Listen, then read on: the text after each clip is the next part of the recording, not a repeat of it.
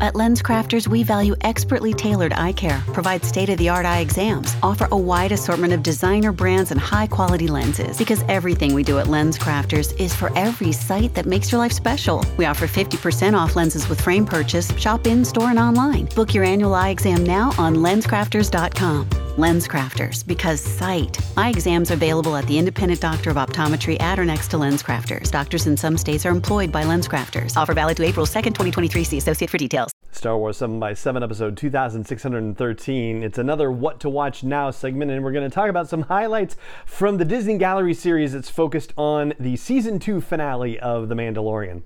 Punch it.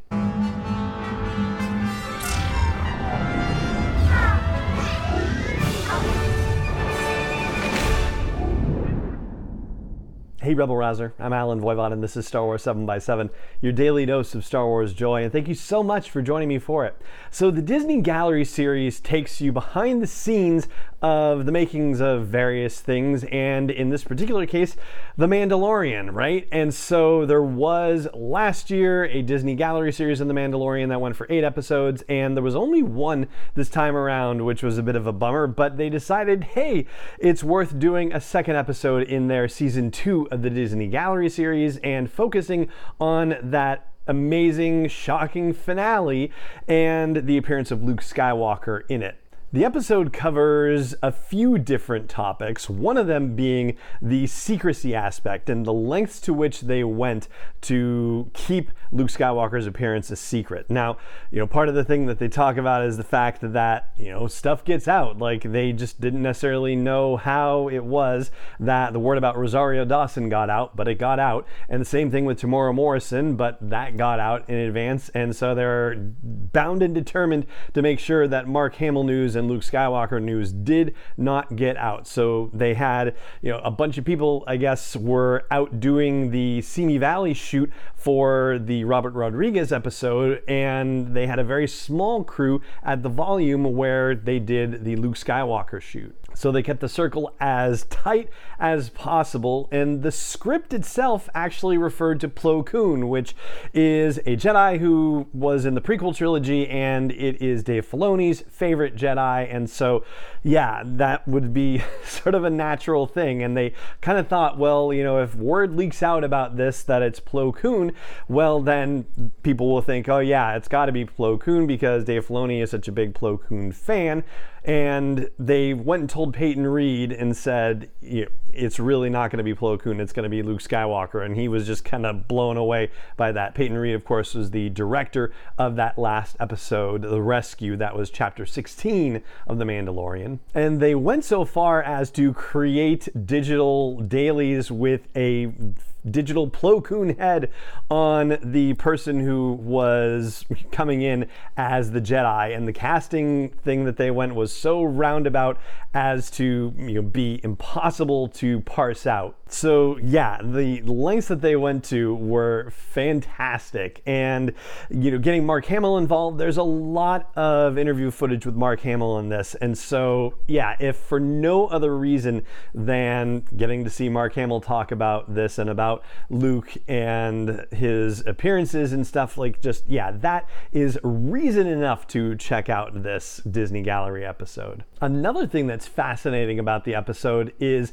the conversation about how to de-age Mark Hamill for this particular episode, and they had Peyton Reed. Peyton Reed actually has some experience in directing under these circumstances because he was the director of the Ant-Man movies, and in those they de-aged Michael Douglas and Michelle Pfeiffer. So, he does have that track record, and so he explains the different types of de-aging technologies that they could use. Like, that's part of it.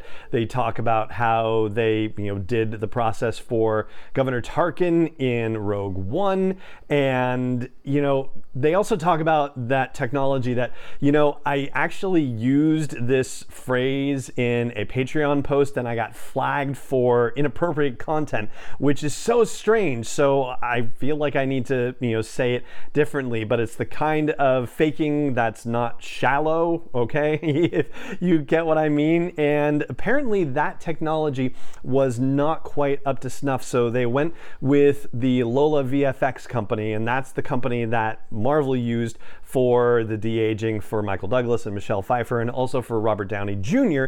in Marvel movies too. And that actually also shines a little bit of light on a news story that was going around a couple of months ago about a YouTuber who specializes in creating these fake kinds of videos.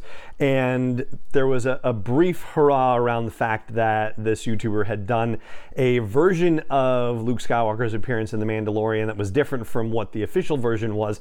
And a lot of folks said, oh wow, this is even better than the original. And ultimately that YouTuber was hired by Lucasfilm. So it seems like they are going to consider moving away from the Lola VFX style of de-aging and eventually exploring this fake technology.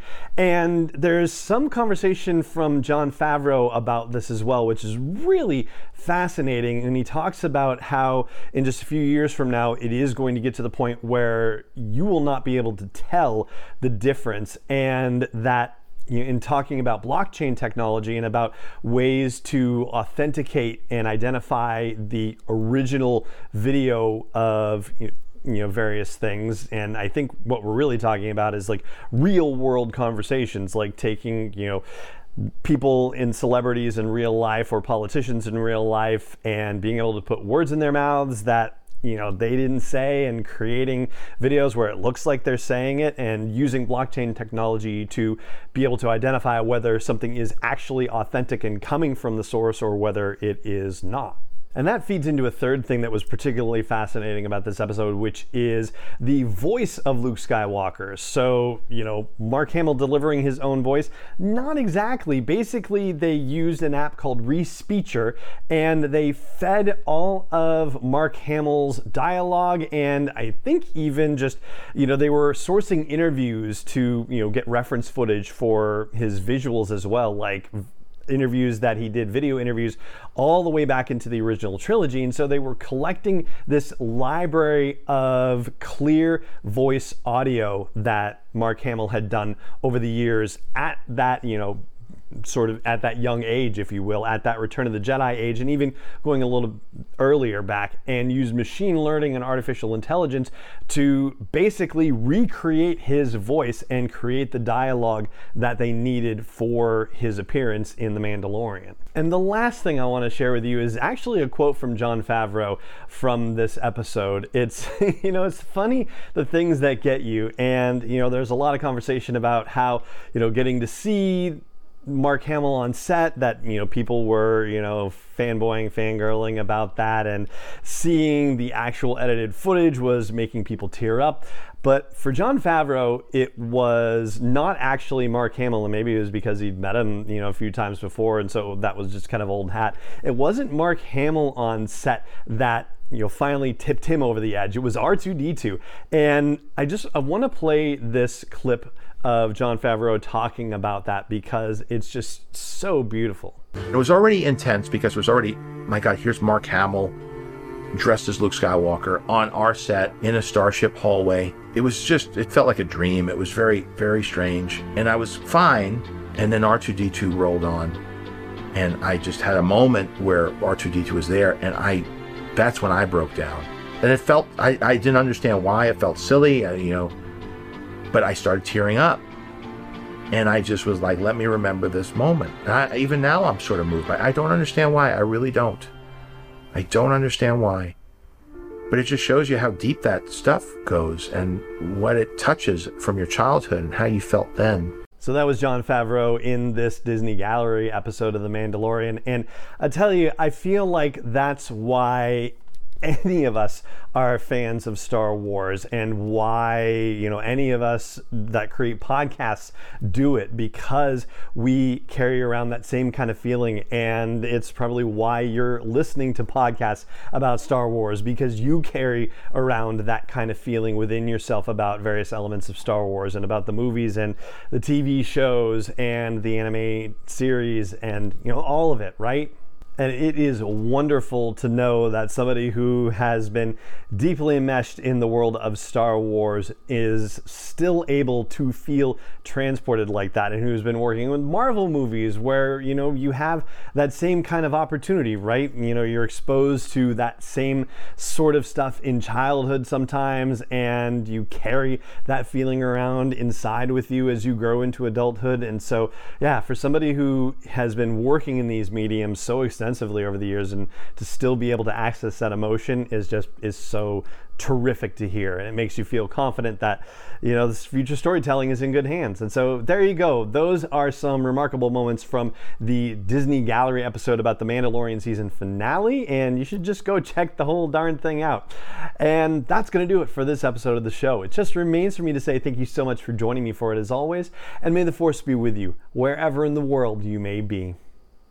7x7 is not endorsed or sponsored yet by Lucasfilm Limited, Disney, or 20th Century Fox, and is intended for entertainment and information purposes only. Star Wars, the Star Wars logo, all names and pictures of Star Wars characters, vehicles, and any other Star Wars related items are registered trademarks and/or copyrights of Lucasfilm Limited, or their respective trademark and copyright holders. May the Force be with them. All original content is copyright 2021 by Star Wars 7x7. We hope you love it.